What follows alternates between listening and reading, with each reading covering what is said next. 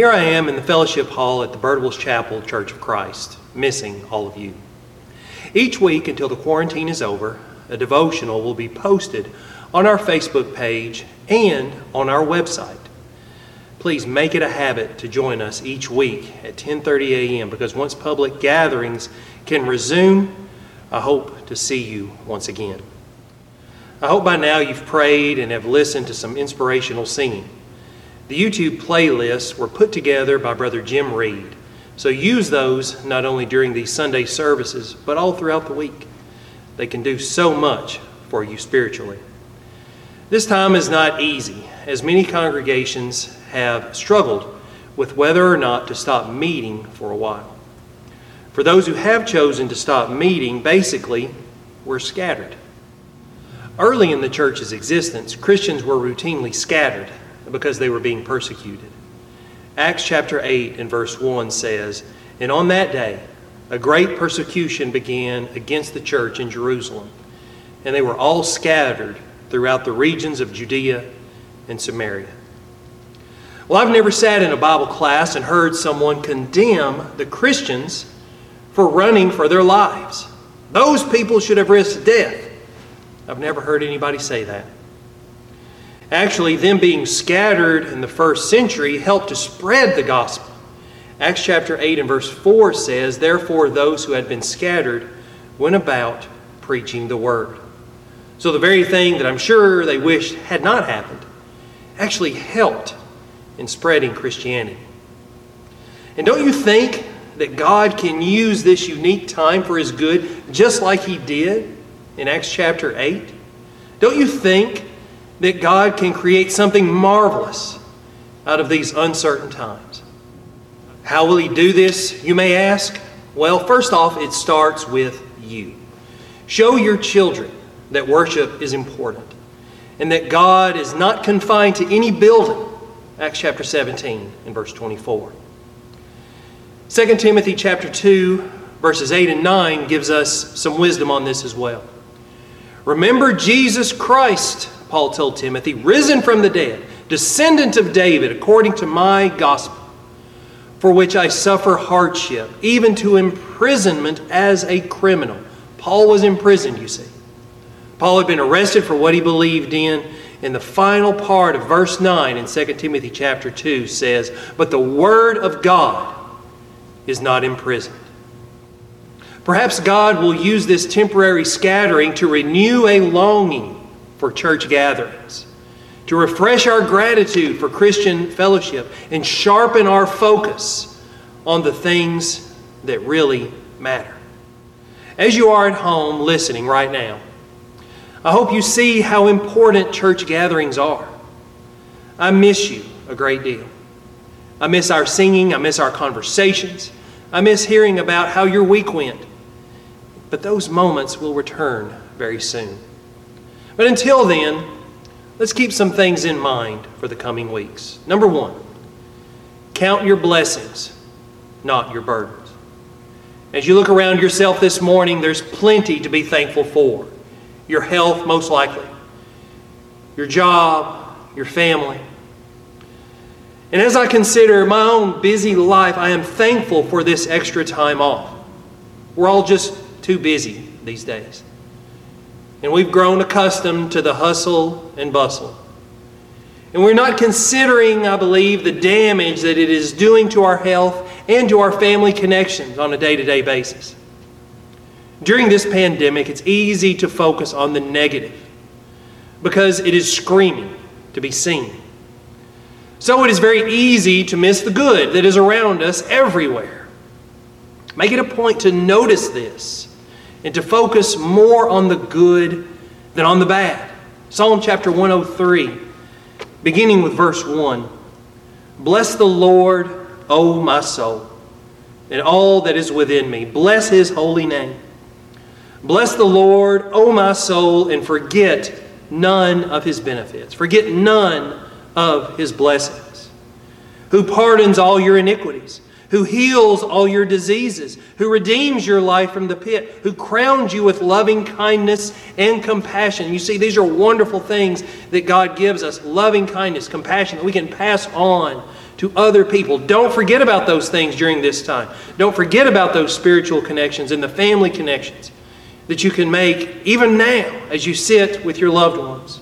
Our loving Father in heaven, who satisfies your years with good things, not passing things, not fleeting things, not frivolous things, but good things.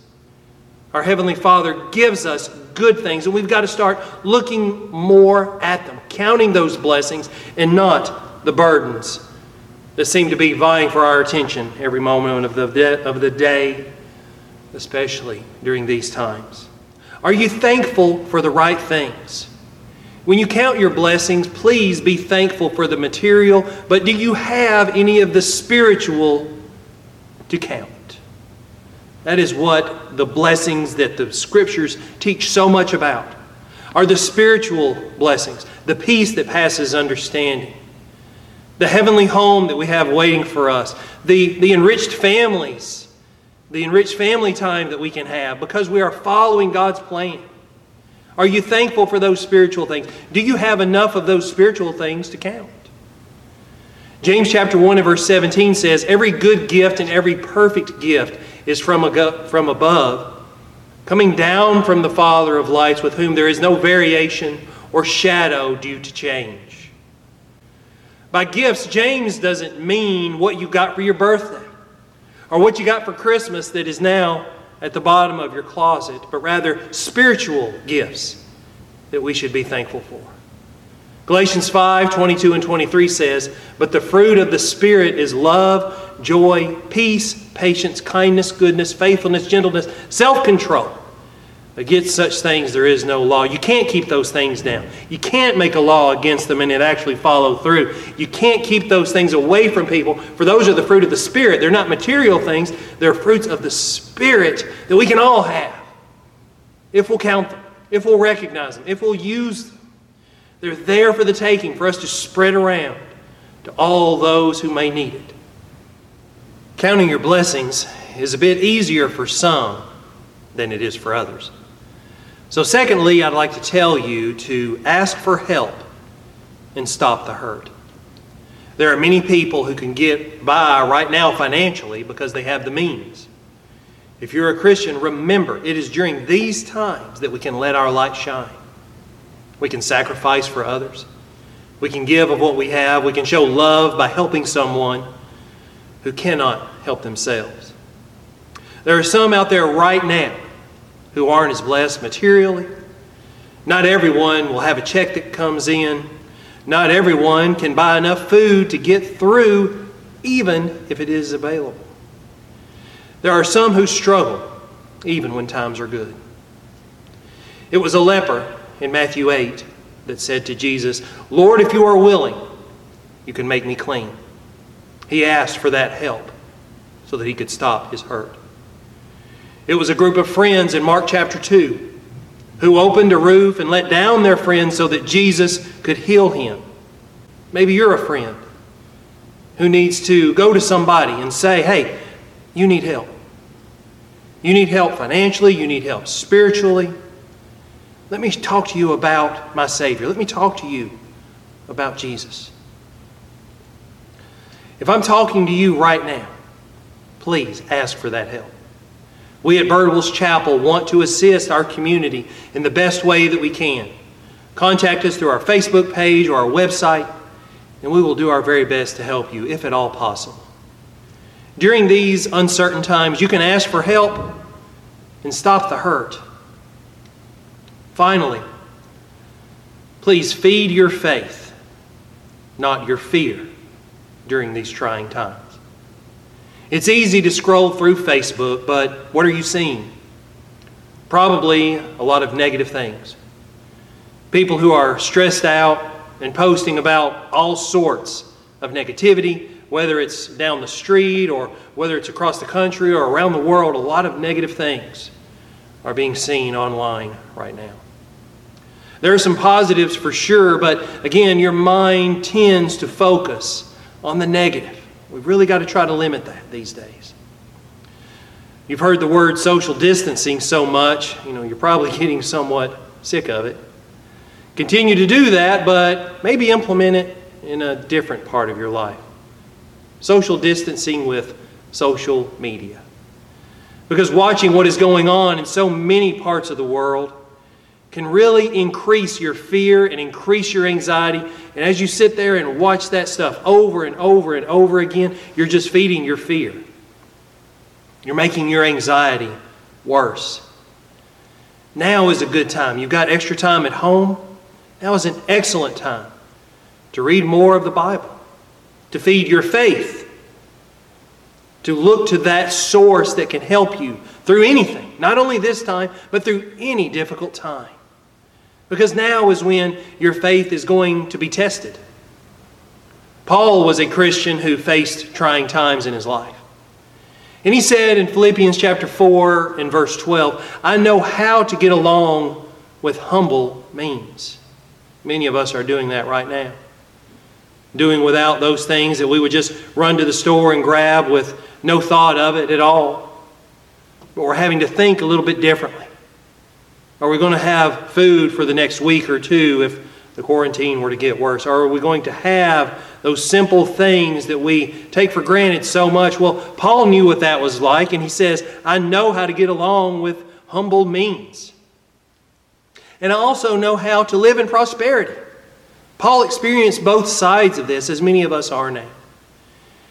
In any and every circumstance, he says, continuing in the passage, I have learned the secret of being filled and going hungry, both of having abundance and suffering need. Paul's faith was tested. He had come from prosperity. Now, at this point, he is writing his letter from a jail cell. Paul knew what it was like to live through humble means. And we are now, at this point, being reminded what it means to live humbly, as past generations have. As past generations have struggled through the Great Depression, struggled through numerous wars, done without sacrifice for the good of the country. Sacrificed for the lives and the souls of those that they lived close to. Your faith is going to be tested. Feed it. Feed that faith so that you can answer the struggles that will certainly come your way. If you feed your faith and not your fear, you'll actually come out stronger. 1 Peter 1:7 says, so that the proof of your faith be more precious than gold, which is perishable, so that your faith may be found to result in praise and glory and honor at the revelation of Jesus Christ. The lesson here applies in a lot of ways.